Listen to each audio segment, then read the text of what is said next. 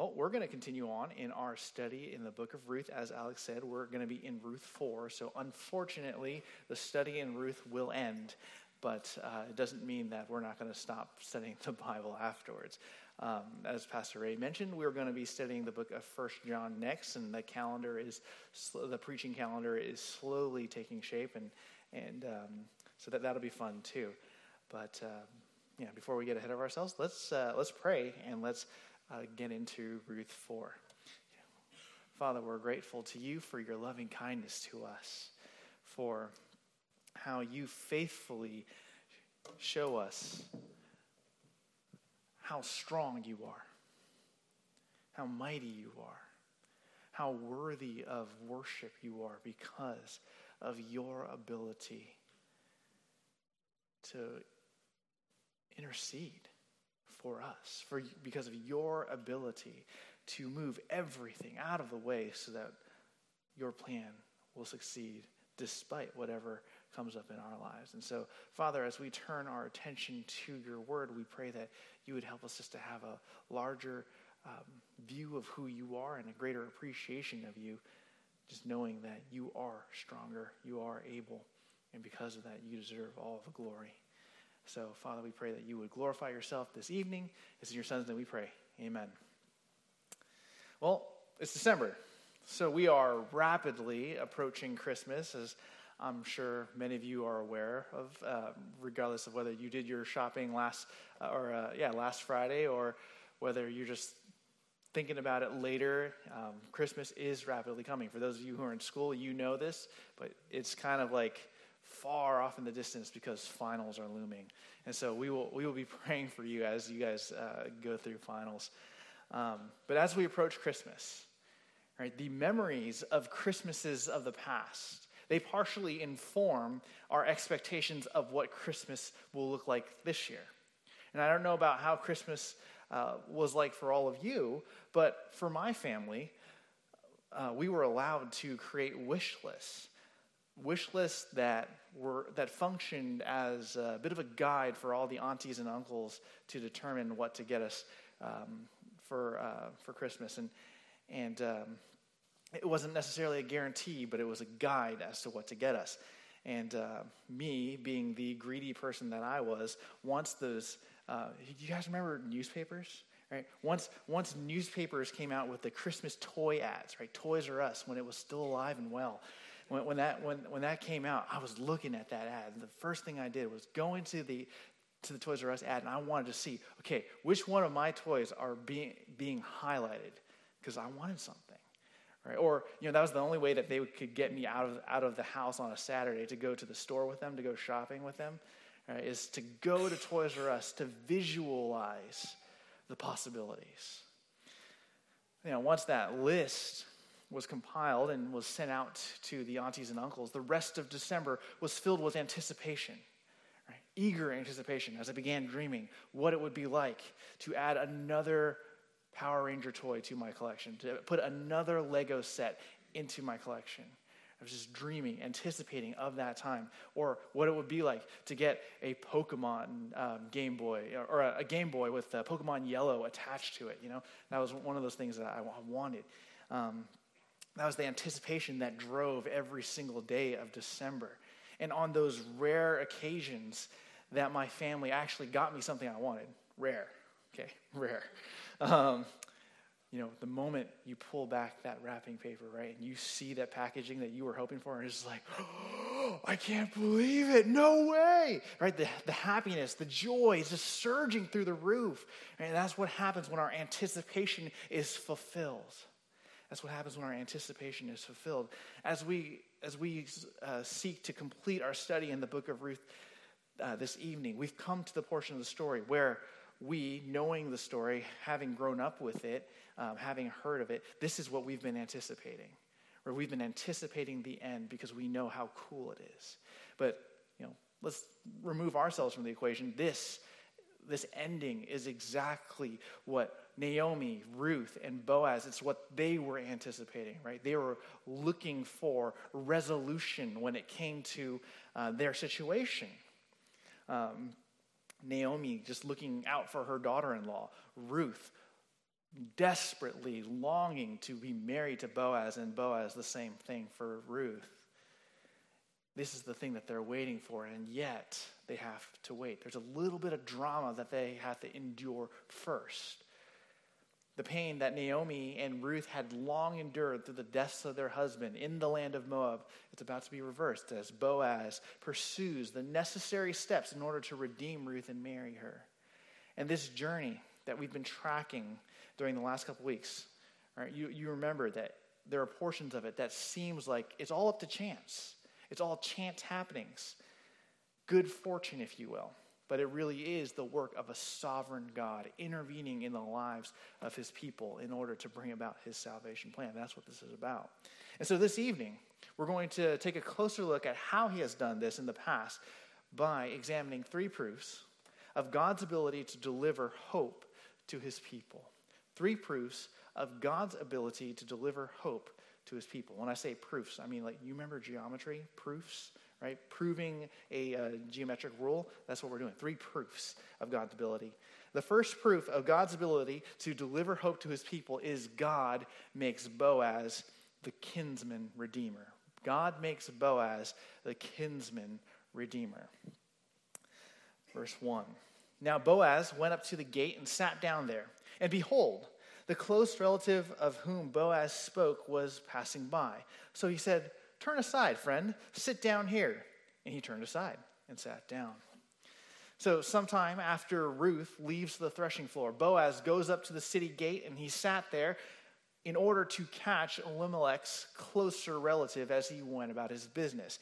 In ancient days, the city gate was an important place. It was not only the entrance to the city, but it was also the place of official business. It was known as the meeting place for the social and legal matters of the day. And so Boaz, he goes there and he waits. He's got a legal matter, he's got a social matter that needs to be addressed. And so he's waiting at the gate, and lo and behold, the relative that he was talking about to Ruth, the one who could throw a wrench in the plans, who could prevent them from getting married, lo and behold, this man walks aside, comes through, and he says, "Hey, turn aside, sit down with me, let's talk."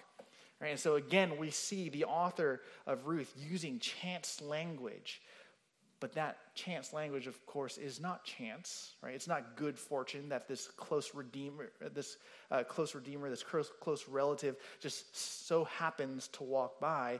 God sovereignly puts him there at that moment, at that time, so that they can talk. And so you'll also notice that this close relative, he remains nameless. We don't know what his name is, and the author doesn't give us any hint as to who he is. And perhaps this is to protect his identity. But perhaps it's also to demonstrate that, yes, he is an obstacle, but he's actually not that big of an obstacle, because God's going to move him out of the story pretty quickly. Verses 2-4. So he, that is Boaz, took 10 men of the elders of the city and said, "Sit down here." So they sat down.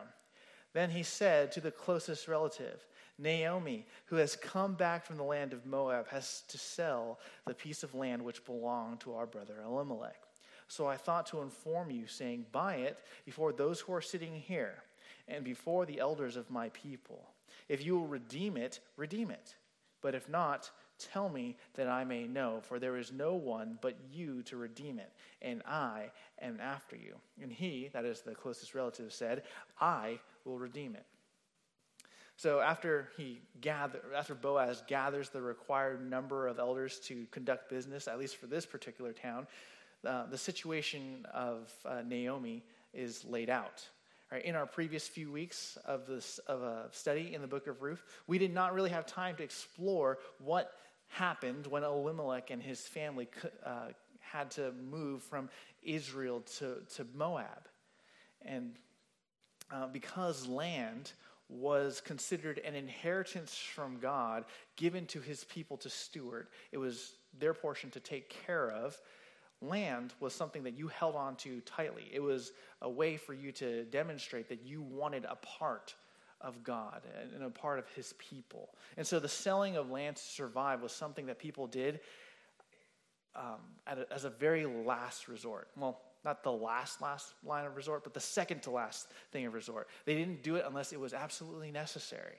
Right? If the poverty continued and the land was sold, then you get to the last resort thing, which is you sell yourself and anyone in your family into slavery to pay off your debts. Right? And hoping that you either work off all your debts or that some family member will come along and pay off your debts so that you're no longer a slave. If it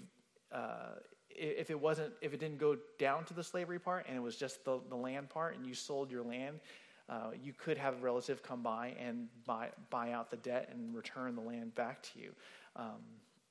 And if you still couldn't afford it, if you were so deep in the hole that you couldn't get yourself out and you didn't sell yourself into slavery, in the year of Jubilee, right, every 50 years, in the year of Jubilee, all that property gets released back to the original owners because, again, the idea is the land belongs to God, and he's given it to particular families, right? This is their inheritance. This is a part of what they rightfully have in God, in the land. And so what we saw back in Ruth 1 is that Elimelech, he sold his land already. He likely sold his land already in order to help his family survive. And when he was thinking about it, he was like, well, I'm not going to sell my family into slavery, so we're moving. Or we're going to go to Moab. And so he had to make the tough choice of doing that. So now the land belongs to someone else. When Ruth and Naomi enter back into the land, they could potentially reclaim it, but there's a problem. There's a legal problem. Back in ancient Israelite law, inheritance only goes to the sons or daughters of the head of the hushold. It doesn't belong to the widow, nor does it belong to the daughters-in-law, or the husband, or the son-in-laws. Right? So it doesn't belong to them. It only belongs to the biological children. So we have a problem. Naomi and Ruth, they have no place that is their own to sustain them financially. And so they need a close relative to come alongside to redeem the land so that they can be sustained. Therefore, when Boaz tells the closest relative that Naomi's back and she has to sell the land which belongs to Elimelech, it's not like she actually has land to sell, but she's actually asking for this nearest relative to fulfill his obligation to begin the buyback process, the legal process to reclaim the land. And that's according to Leviticus 25:25, which states that the nearest relative is the one who buys back what his relative sold, since all land belongs to God. And the land that people had was a part of their family's part in God's people. So we have an issue here, though, right? Because this nearest redeemer, he can do that. And you notice in the summary of Leviticus 25:25, it says nothing about having to marry any daughter-in-law, right? It doesn't say anything about having to marry anybody. All you do is buy back the land. So we have a bit of a problem. So the hope that we all have that Boaz will get to marry Ruth, it's held up by this one issue. If this nearest relative wants to take the land, he can. And Boaz can marry Ruth, but there'll be nothing for the family. Right? And so it's a bit of a problem. And so Boaz, he kind of sets up the situation, and he just lets the other relative know, if you want to take it, that's great. But if you don't, I want to take it. And since Naomi and Ruth were both widows, the act of land redemption would actually greatly benefit this close relative, because neither widow had sons, right? All the sons are dead. There are no males in the household that could claim that land. So this land would be considered this nearest relative's own land, right? It would go into his holdings, and he'd be able to steward it. And all that really matters is that he gets that land back to the family name. And so you see, land redemption, it increases this close relative's own wealth while allowing him to fulfill his family obligation. It makes him look good. that he would be willing to return this piece of land back to his own family.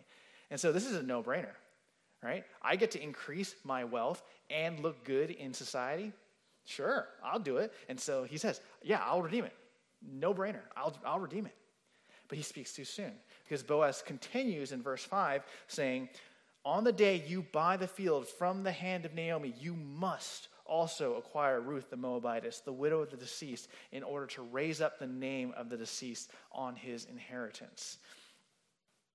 There's the rub.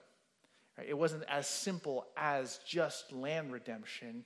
What was also being requested was for this close relative to redeem the family, to continue the family line. This nearest relative was overeager. He didn't hear all the details about redeeming the land. And so now he hears that there has been a request to raise up for Ruth's husband family, right? A child under his name, so that that child could take the land that is naturally his, that is rightfully his or hers, and continue on. All right, so that Elimelech's family name continues to be alive in Israel. It may be alarming to see Boaz, who's never called Ruth the Moabitess.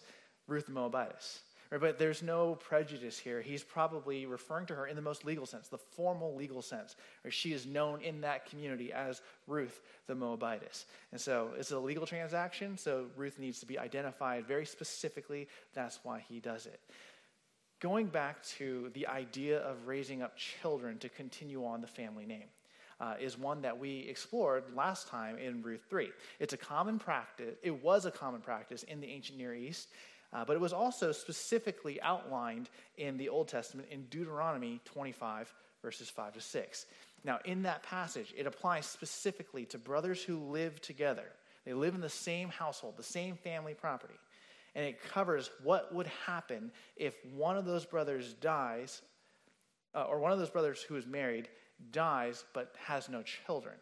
The responsibility of the surviving brother would be to marry his widowed sister-in-law. I know it sounds kind of gross, but that was the custom. Or to marry his widowed sister-in-law in order to raise up children for his dead brother. The firstborn of that union will assume the name of the deceased brother so that he will not lose out on his inheritance, so that the family line continues, the family name continues. So by marrying the widowed sister-in-law, the surviving brother sacrifices himself essentially to make sure that his brother continues to have offspring. It's death to self with great sacrifice. And so what Boaz is saying here is, if you buy back this land, there's an additional condition to it. You have to redeem Ruth and raise up children to continue on her husband's name. And as Boaz is willing to do that, as he says, if you're not going to do it, I'm going to do it. He is demonstrating that he's willing to go further. Or he's willing to sacrifice to an even greater degree, because he wasn't blood relatives with Ruth's deceased husband. Right? He's just a cousin of Elimelech. Right? He's just a family member of Elimelech. He's not even direct family, so he has no obligation. He has no responsibility to raise up children in the name of Ruth's deceased husband. And yet he's willing to do so. He's willing to do so. And we'll see why later. Again, note that this is not required. Okay, this is not required of him. This is not outlined in Leviticus 25. It's not outlined in Deuteronomy 25, where he, the near relative who is not a brother, has to do this. He didn't have to do this. And if you remember also, back in Ruth 3, she was free to marry whoever she wanted. Or she could have married anyone, literally anyone. Right? And she would have been provided for. She would have been taken care of. She didn't have to marry the nearest family member. Right? They didn't have to raise up a child for her dead husband. They could have just married him, and they would have been fine. But Ruth, in her love for her mother-in-law, in her love for Naomi, she asked Boaz specifically, no, I don't want you just to marry me. I want you to redeem me. And she triggers a blend of Leviticus 25 and Deuteronomy 25 so that not only will she be married, but her family, Naomi's family, will continue on. Right? So out of her love for Naomi, she asks for more. And out of his love for Ruth and Naomi, Boaz agrees to do that at great cost to himself. No longer is Boaz entitled to his own inheritance. No longer will he, at least from a legal perspective, be his own person. Because he is raising up children for Ruth's deceased husband. He chooses, because of his love for Ruth and Naomi, to basically eliminate himself completely in order to redeem her. That's what he wants to do.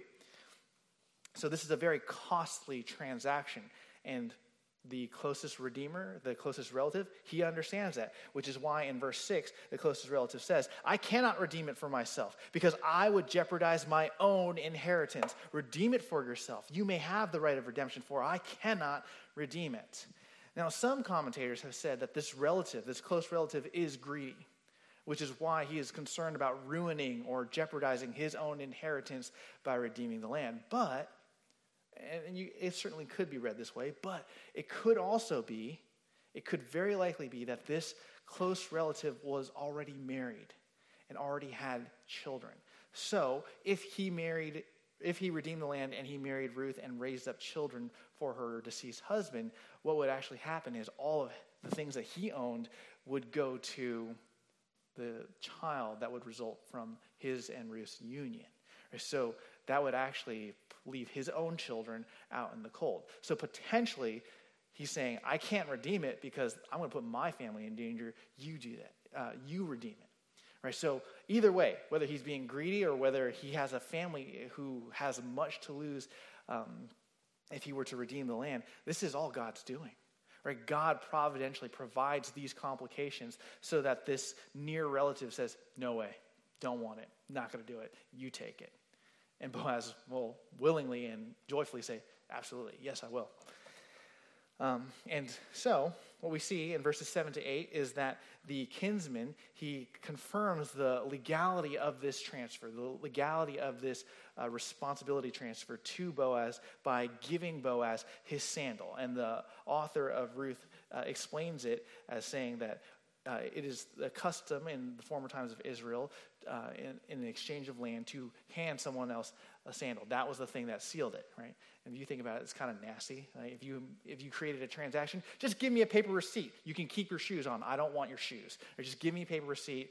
Give me some photo documentation, something. I don't want your shoes. But that's how they did it. So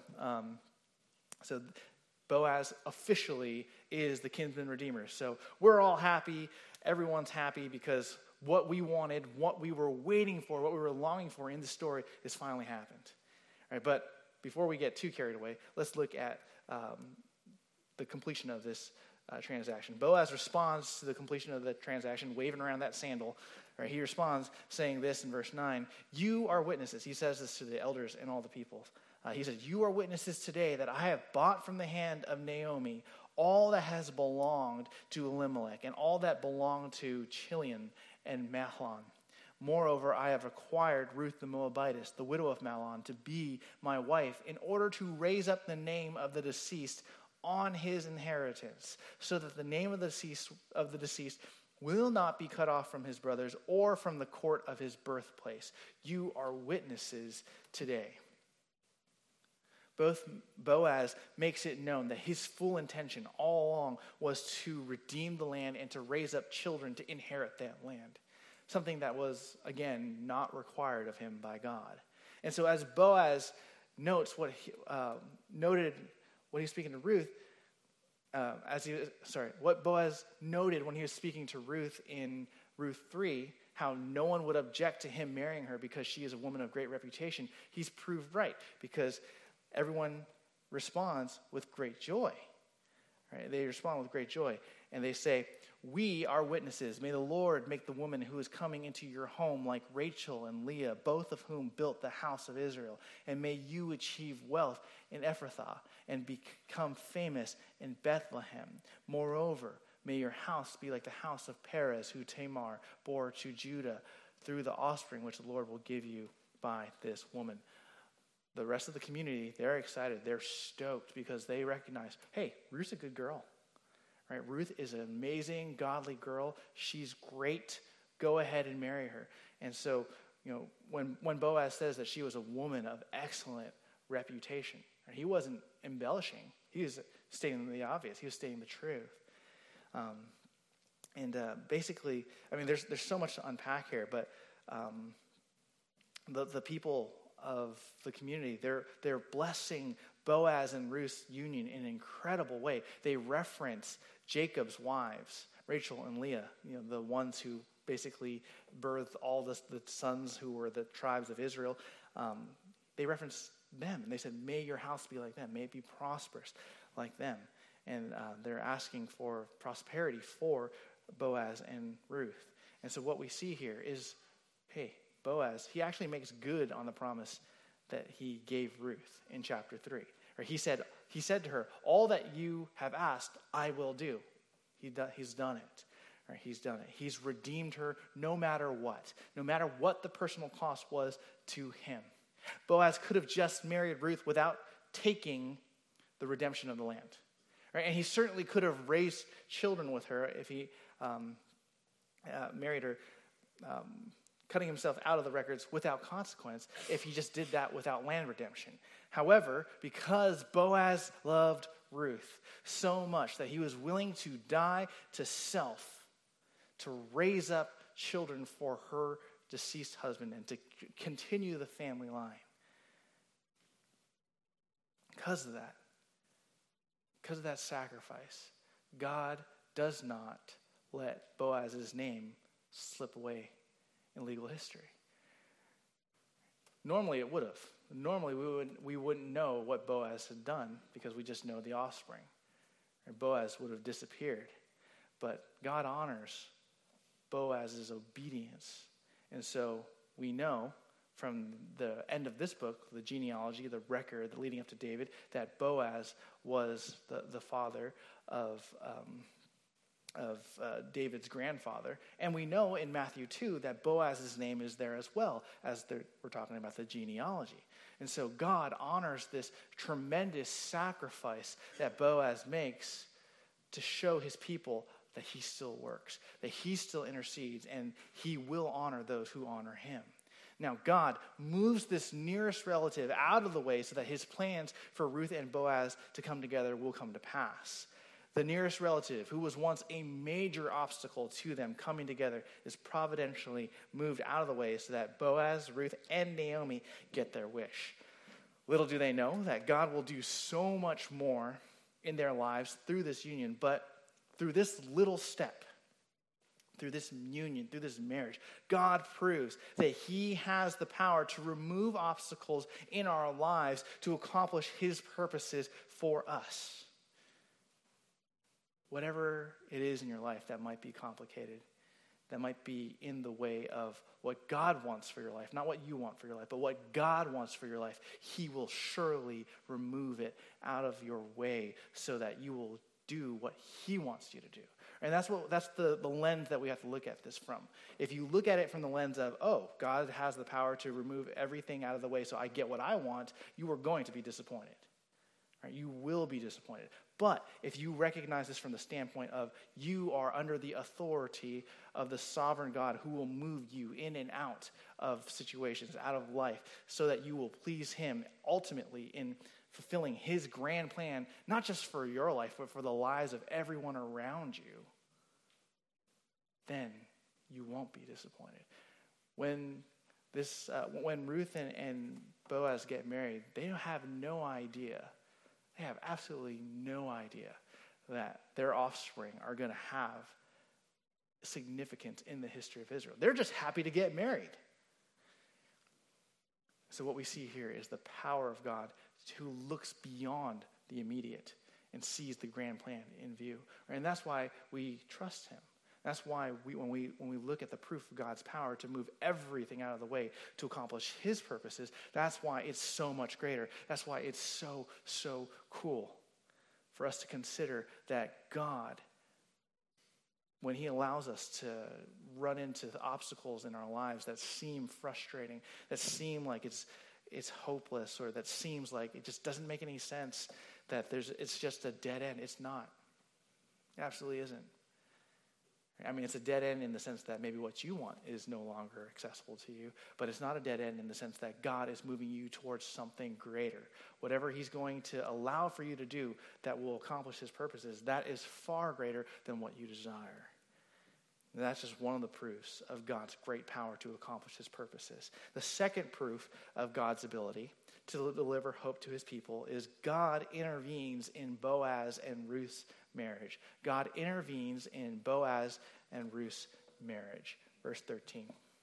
So Boaz took Ruth, and she became his wife, and he went into her, and the Lord enabled her to conceive, and she gave birth to a son. After Boaz marries Ruth, notice how the author describes God's intervention. He says, God enables Ruth to conceive, and as a result, she gives birth to a son. The entire situation in the book of Ruth, necessitating the redemption of Ruth and the land, it wouldn't have needed to be played out if Ruth and Mahlon had children when they were in the land of Moab. If they had children, this is not even a story. Right? If they had children while Mahlon was alive, Mahlon's children would be the ones who would come in and inherit the land later. There would be no need for necessarily for Ruth to go gleaning. If she met Boaz, there was no reason for them to continue to talk, no reason whatsoever. Right? If Ruth wanted remarriage, she could have had it. She was free to do so, but she didn't necessarily have to meet Boaz, nor did she have to marry Boaz. But Ruth 1:4 tells us that Elimelech's family was in the land of Moab for 10 years. Now, it's not clear at what point in that 10-year period that Ruth married Mahlon, but it's very likely that she married Mahlon in year 1. Right? It's arranged marriages. It's so much faster. I'm not advocating, by the way, that you go get arranged marriages, but I'm just saying it was an arranged marriage, so most likely it happened very quickly. Within that time period, though, regardless of whether it was 10 full years where she was married to Mahlon, or whether it was a little bit less or a lot less, the fact of the matter is they were married for a good period of time, and they were not able to have children. They were not able to have children. God providentially, and we don't normally think of it in this way, right? But God providentially closed Ruth's womb. Didn't let her conceive children in that time period during her marriage to Mahlon, so that in the long view, in the big picture, her redemption with Boaz would accomplish his plans.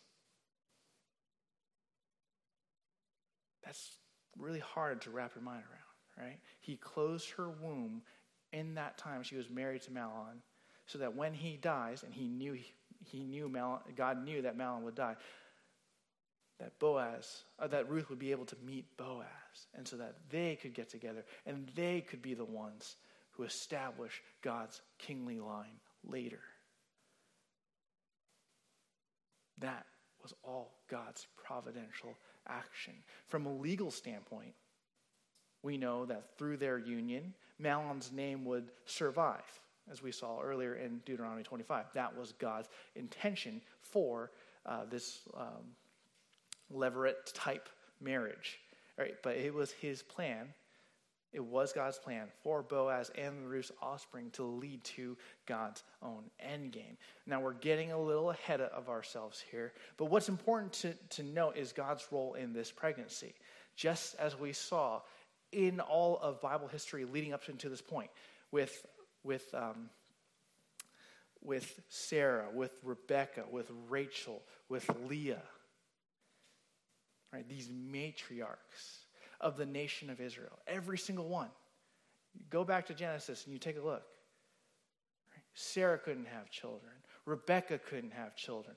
Rachel couldn't have children. Leah, for a time, couldn't have children. These matriarchs, at particular points in their lives, God closed their wombs. But then when the time was right, he opened their wombs so that they could have children. And these prominent women in Israelite history, these are the ones that Ruth is being compared to. Right? Why? Because it was in these moments that God is trying to draw our attention as we're reading to these individuals, that we can see that there's something about these people that's special. There's something about these people that's special. We'll look at that a little bit more later, but it's to draw our eyes to understand there's something special about these children. These children are indeed gifts from God.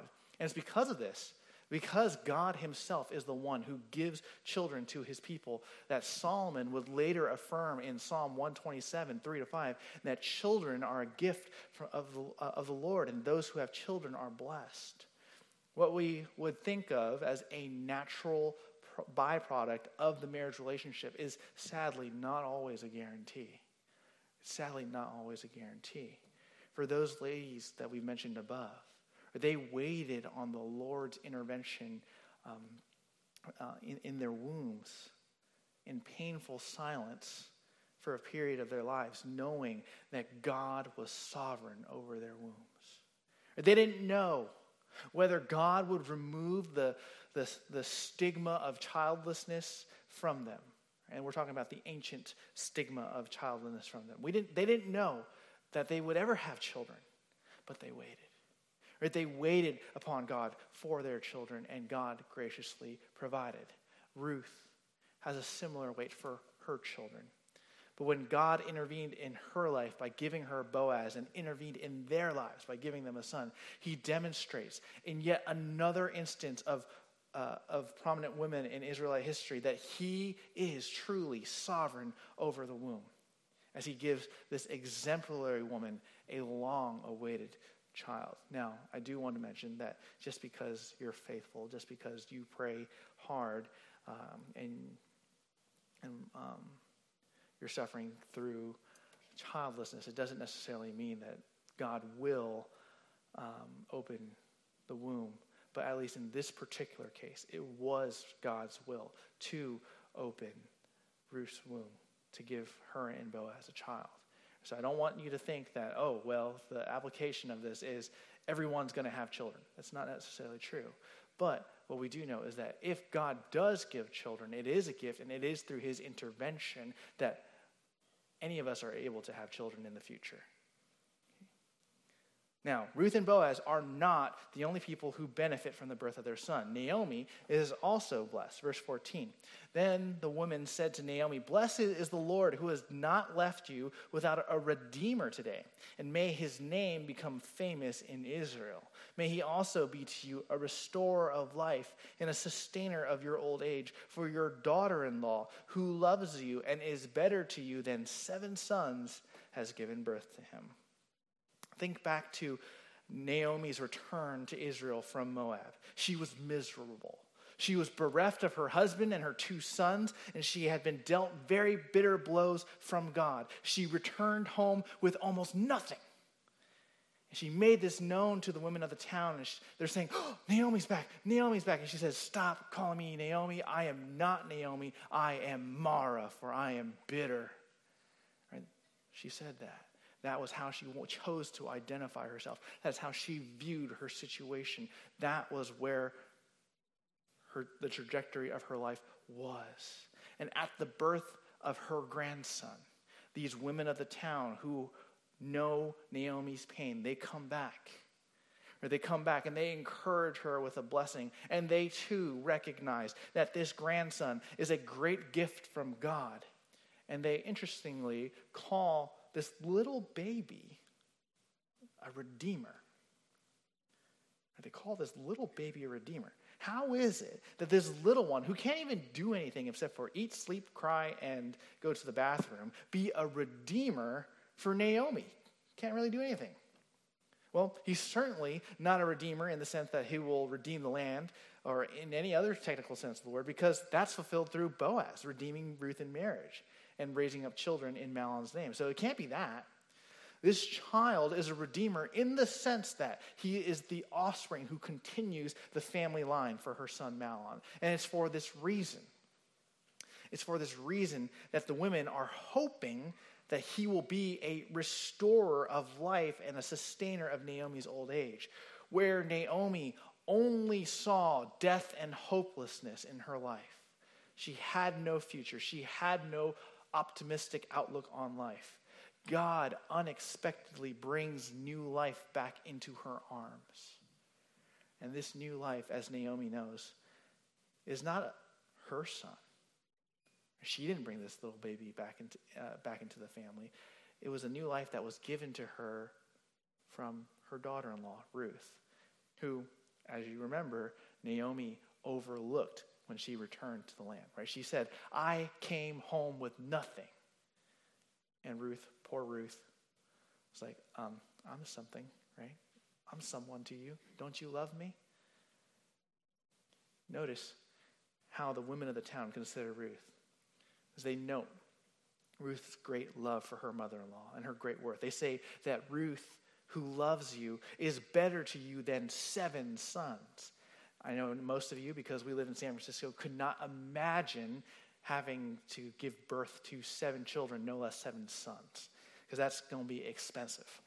But it's significant. It's, of course, metaphorical. 7, as many of you have heard or know, is considered a number of completeness, a fullness in the Hebrew culture. Sons, of course, again, ancient Near East, right, were thought of to be highly valuable. And, this is very true in Asian culture as well. Right? Sons are highly valuable because they carry the family name forward. Because when they get married and they have children, the children carry the family name. Ruth's love is so loyal to Naomi that these women of the town, they say, your daughter-in-law's love for you, the fact that she did all of this for you, even though she didn't have to do any of it for you, proves that she is more valuable, more precious than 7 sons. And this grandson that you hold in your arms, he is special, not just because of the fact that he carries on your family name, but he's special because he's from that precious, worth it daughter-in-law, this wonderful daughter-in-law who left everything behind for you. Verse 16. Then Naomi took the child, laid him in her lap, and became his nurse. And the women gave him a name, saying, a son has been born to Naomi. And so they named him Obed. He is the father of Jesse, the father of David. Now, some scholars have suggested that Naomi's actions here of taking her grandson into her own arms and laying him on her lap and becoming her nurse means that she had formally adopted Obed as her own son. Now, I know that we are not legal experts in Israelite law, but what we do know from Boaz's reason for marrying Ruth previously is that he wanted to marry Ruth so that he could raise up this son to continue on the family name. So, Naomi doesn't need to adopt Obed. She doesn't need to adopt him because he's already her grandson. He's already going to carry on the family line. He is the rightful inheritor of the family land. And when he gets married, the family name continues. So Naomi doesn't need to adopt this baby as her son to make his inclusion in the family line official. He's already a part of the family. But what you see here in her taking her grandson into her arms, putting him on her lap, is just the loving action of a grandma who will love and take care of her grandson. Now, another curious thing that we see, though, when we run into this passage is the naming of Obed. As the neighbor women are rejoicing over this baby, they're saying, the author curiously says that they named him Obed. Right? And that should be curious to us because, well, in our culture, family, right? Usually the parents are the ones who name the child. Normally, our neighbors don't have a say as to what we get to name our children. Right? We have a lot of babies here at church. Right? There was no meeting where we said, okay, you get to choose this name for your son, you get to choose this name for your daughter. I don't like that name, so we're going to change it to something else. Right? No, we don't do that, right? Because the parents would be like, hey, excuse me, This is our baby. You have no say whatsoever into what we call our baby, what we name our baby. Now, granted, some families do change the names because someone took the name that they wanted, but that doesn't mean that the rest of the church gets a say in terms of what the parents call their child. So what we have here when the author says that the neighbor women named Ruth and Boaz's son something, it's not necessarily something poorly translated. What we have here is poetic or artistic license from the author, basically saying that his parents named him, but the neighbor women, they're the ones affirming it, and the ones, just excitedly telling other people about Obed's name. So they're the ones who are joyfully spreading the news that a son was born to Naomi and his name was Obed. And it's just a bit of artistic license. Now, the author ends verse 17 with a summary statement for his Israelite readers, explaining that Obed is the father of Jesse, who is in turn the father of David. Now, in case you misunderstood what I said in Ruth 3, the setting of the story of Ruth takes place in the time of the judges, okay? The setting of the story of Ruth takes place in the time of the judges. But the author who wrote this book was writing it in the time period of King David's reign. Okay, so he's looking back and he's basically telling the story of David's family line. If you want to look at it this way, he's telling the backstory for David's family. Right? Backstory. Everyone has a backstory. This is David's backstory. Okay, this is how his family came to be. This is the historical foundation for what led to his kingship. God, and here's the greater point. Okay, this is the reason why this is important.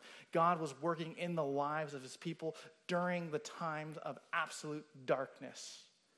Right? You remember how Judges ended, right? Everyone did what was right in their own eyes because there was what? No king in the land. Right? It was lawless because there was no king in the land. They had judges, but the judges, as you saw, were worthless. Right? The majority of them barely followed God, if that. Right? In the midst of the darkness, in the midst of hopelessness, God's people who were stuck in a cycle of sinning, being rebuked and disciplined, and then being delivered, all they were asking God for was deliverance. And God says, I will give you a deliverer. I'll give you a better deliverer than these sorry people because I have a plan. You need to recognize how much you need me, how much you need a king before I give it to you. And it is in this setting, in the judges, in the wickedness, in the darkness, God says, I did not stop working for you. I never stopped working for you. I was always working to bring about your king, even though the end of Judges was gross, even though it was nasty, even though it seemed like all was lost, that God's people were just like the Canaanites in the land, even though it seemed like that, God was still working. He had not stopped. He's still working. He's still strong.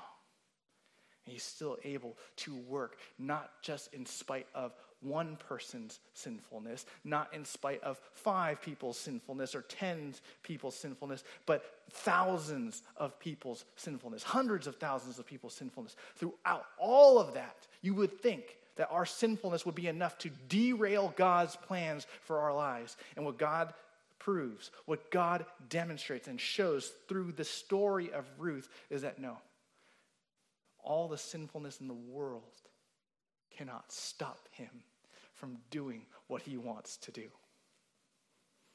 Isn't that cool? All the sinfulness in the world cannot stop God from getting what he wants. What he has determined, what he has purposed to happen in all of human history, all that he wants, it will come to pass because God is able, because God is stronger. He reveals this in the midst of the darkness to show he has always had a glorious diamond of a plan waiting for his people. Always. And so, This seems like some throwaway lines. They're not throwaway lines. This magnifies all that God's doing so that we can look back and we can be amazed by how strong God is. God, he sovereignly intervenes in Ruth's womb. That's a small thing.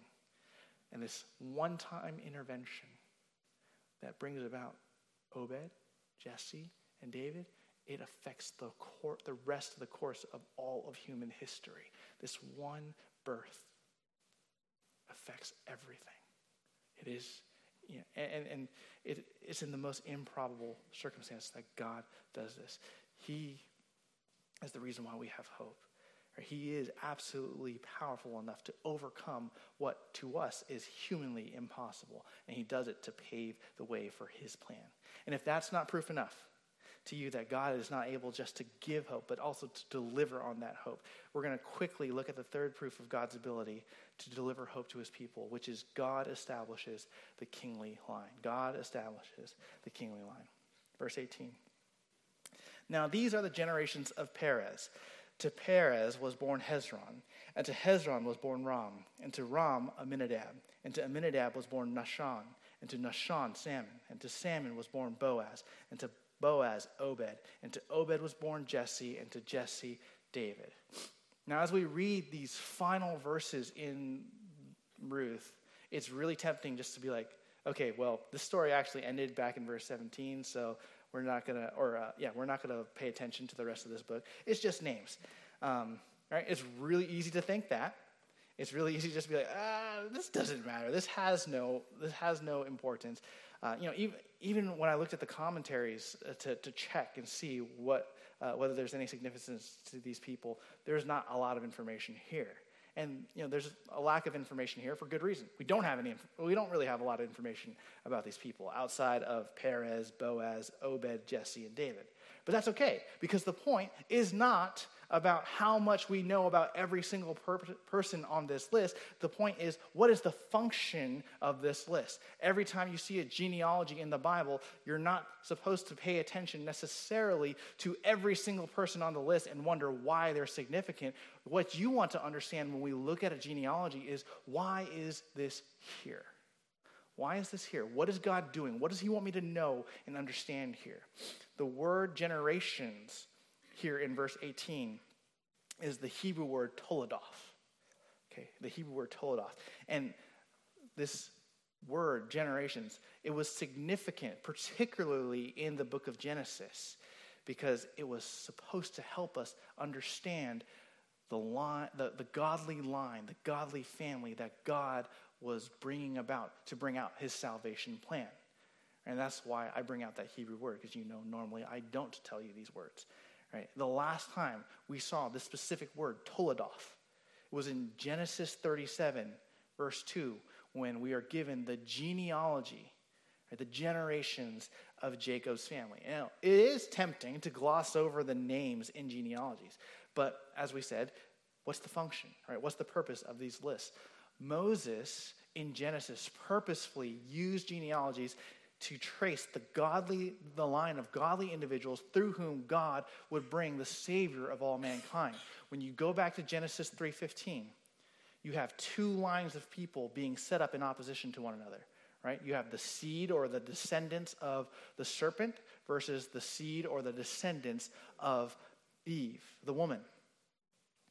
And what we see here is that you have the generations of the woman being traced, because it's through the woman, it's through Eve that salvation comes. It's through Eve that salvation comes. So we're paying attention to this family line. Who is going to be the one who will come and crush the serpent's head? Who will be the one who will deliver us all from our sins and return us back to the point where we are all sinless, back to Eden pre-sin? Who's going to be the one who does that for us? And so we're paying attention to the godly line of people that God is bringing out, and we see, it's Abraham. Right? Eventually, it's Noah, then it's Abraham, then it's Isaac, then it's Jacob, and now we're moving down the list. Right? It's through this family that God will redeem mankind. When you narrow it down further, you go to Genesis 49, you see that the one who will ultimately crush the serpent's head, the one who who will hold the scepter is going to come from the line of Judah. The line of Judah. You know this because you've heard it so many times. It's Christmas time. You know that the child is from the tribe of Judah. But it's significant because why Judah? Why Judah? Because of Judah's firstborn. Not the one who was sinful and was killed, Tamar's husband, but the one who was born as a result of basically Judah doing a not so good thing, but still basically raising up his own firstborn, children for his own firstborn in Genesis 38. But that's why Perez is the one who's highlighted, because Perez is the firstborn of Judah, and so it's through Perez that the line continues. And that's why it continues on down all the way through Boaz to Obed to Jesse to David. This genealogy, it's showing us, hey, pay attention. The reason why, remember, this book is addressed to people who are living in King David's time. This book is telling us this is why David is the right man on the throne. This is why David is the one that we pay attention to. And this is why he alone has the right to the throne and not Saul. Because David comes from the right family. Right? We're finally in the right family. And so since there's been no genealogy since Genesis, the author of Ruth, he's basically pointing back to that last genealogy in Genesis, pointing back to Jacob's prophecy, and he's saying, hey, we're picking up where Genesis left off, and we're continuing to trace the godly line who will oppose the descendants of the serpent with David. Right? David's the one where we pick up. So in a time where there were no kings and people did what was right in their own eyes, God, he breaks through to show people that all hope is not lost. He breaks through to show them that despite the chaos, despite the wickedness, despite the sin, he is always working, he is always in control, and he always intended on fulfilling his plan and promises in this particular way. Think about how incredibly fragile God's plan appears to be. All it takes is one catastrophic failure, one untimely death, one disqualification, one kinsman who chooses to decide he's going to double-cross Ruth by taking the land and leave her childless, and the story ends. That's all it takes. It hinges always on one thing. And if the story ends, think about it this way. If the story ended, no more redemption, no more David, no more Jesus, no more gospel. No more hope for you and me. We might as well be outside doing whatever we want and not at church. Right? But because God is actually in control, because he actually is powerful enough to save, because he sovereignly allows all of the good and all of the bad in human history to advance his plans, God cannot be stopped. He cannot be stopped.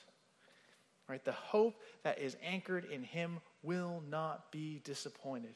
And I understand that you may leave our study tonight still thinking about God's power and God's will in a very hypothetical, wishy-washy way. And I understand that some of you may leave tonight uncertain of whether everything that we've learned about God's power and hope, whether that even applies to your lives at all. Right? It might apply to the lives of other people, maybe the people who are maybe better at praying or better at reading their Bibles, but it's not going to apply to me. It's not going to apply to my life situation. Right? That's what you might be tempted to think. That might be how you leave tonight. But I want you to consider, even if you have that in your mind, all that God has done to get us to this particular point in history. Right? What he has done to get us here. All the things, all the ways that he has intervened and shown his mercy and his grace. Right? He's worked through a lot. And if God can work through all those variables, right? If he can work through all of the mess, all of the issues that come up in the lives of every single person who has ever lived in human history and still accomplish his salvation plan through Jesus, can we have any doubt? Can we have any doubt whatsoever that if we are his, that he'll continue to do the same thing for us? That we'll eventually be able to live with him forever. Right? We'll be in a new heaven and a new earth, and we'll be able to rejoice, finally free of all the sin that's in our lives. Right? Is there any doubt?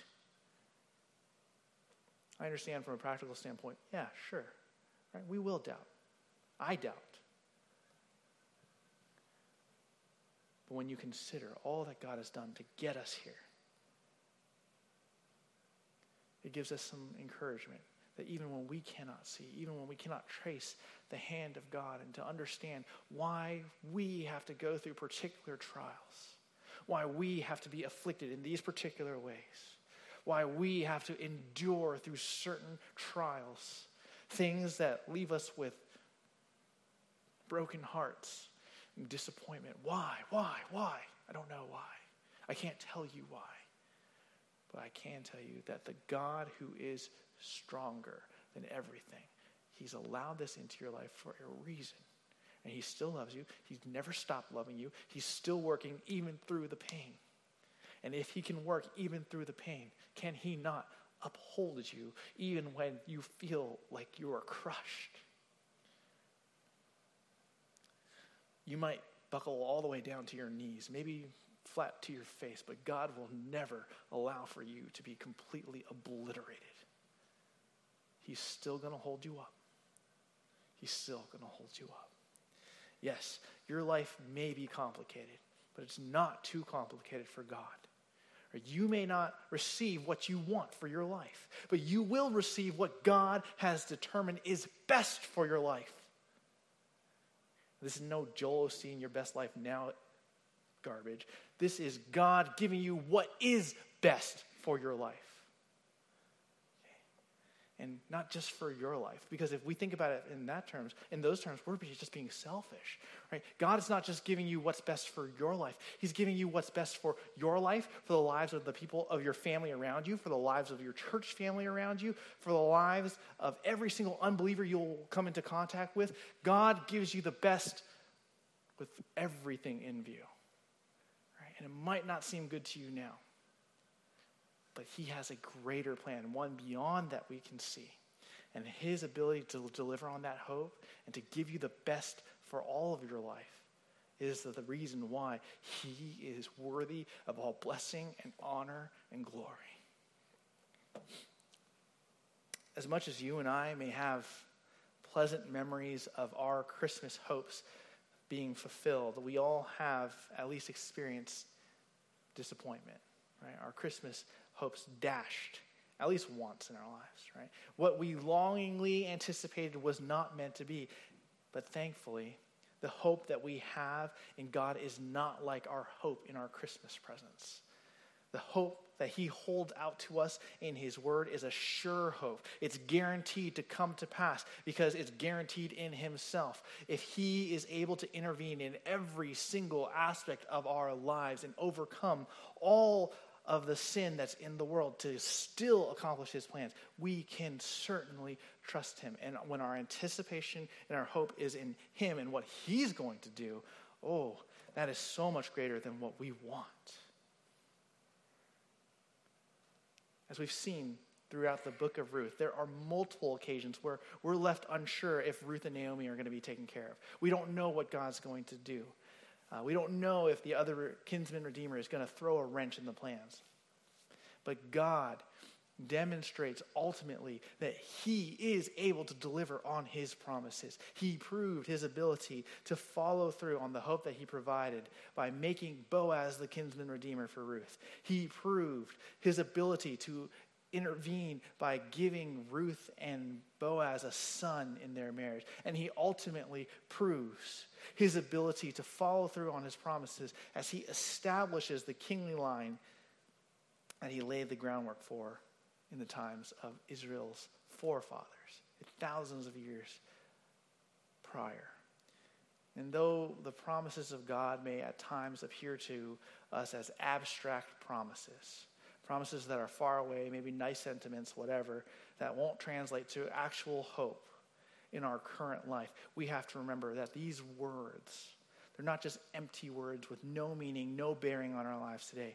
The reason why you and I have even heard of the good news of the gospel is because of God's faithfulness in real human history to deliver his people. Right? His track record of faithfulness demonstrates his real power to overcome all obstacles to bring us to himself, to restore everything back to what it used to be. And so as we turn our minds to think about the birth of Christ this December, this Christmas, may we be encouraged and challenged to trust and love God more as we consider God's ability to do everything that he says he'll do. Let's pray. Our Father, we're grateful to you for your word, and we're grateful to you for how you show us your strength. You show us your ability to intervene in our history, to make a way for our salvation. And not just our justification, but our sanctification, our process of becoming more like Jesus, and ultimately our glorification when we're reunited with you in heaven with new bodies incapable of sin. Father, we know that this season can be difficult for us in a number of ways, whether it's stress that comes from presence or from family or from finals or deadlines. There's a lot of pressures. Maybe even just feeling alone. Despite these pressures, despite these areas where we might be tempted to feel like we're isolated, where we might be tempted to feel like you don't care or that there's no hope for us going forward, we pray that you would help us see that there is hope. There is hope because you're here. Because you're here, because you're powerful, because you are able. We have every reason to hope. And in our seasons of doubt, in our seasons of hope and discouragement, we pray that you would bring the people that we need to hear from into our lives. People who will lovingly challenge us. People who will lovingly lift us up. People who will lovingly point us to the hope that we have in you so that we can be encouraged. And so that we can also worship you, knowing that even if it seems like we've come back empty, that we have nothing, that we have something, at least. We have Christ, and that is enough. Thank you, Father, for your word. I pray that you would glorify yourself as we discuss just some of our thoughts about you in this wrap-up time. It's your son's name we pray. Amen.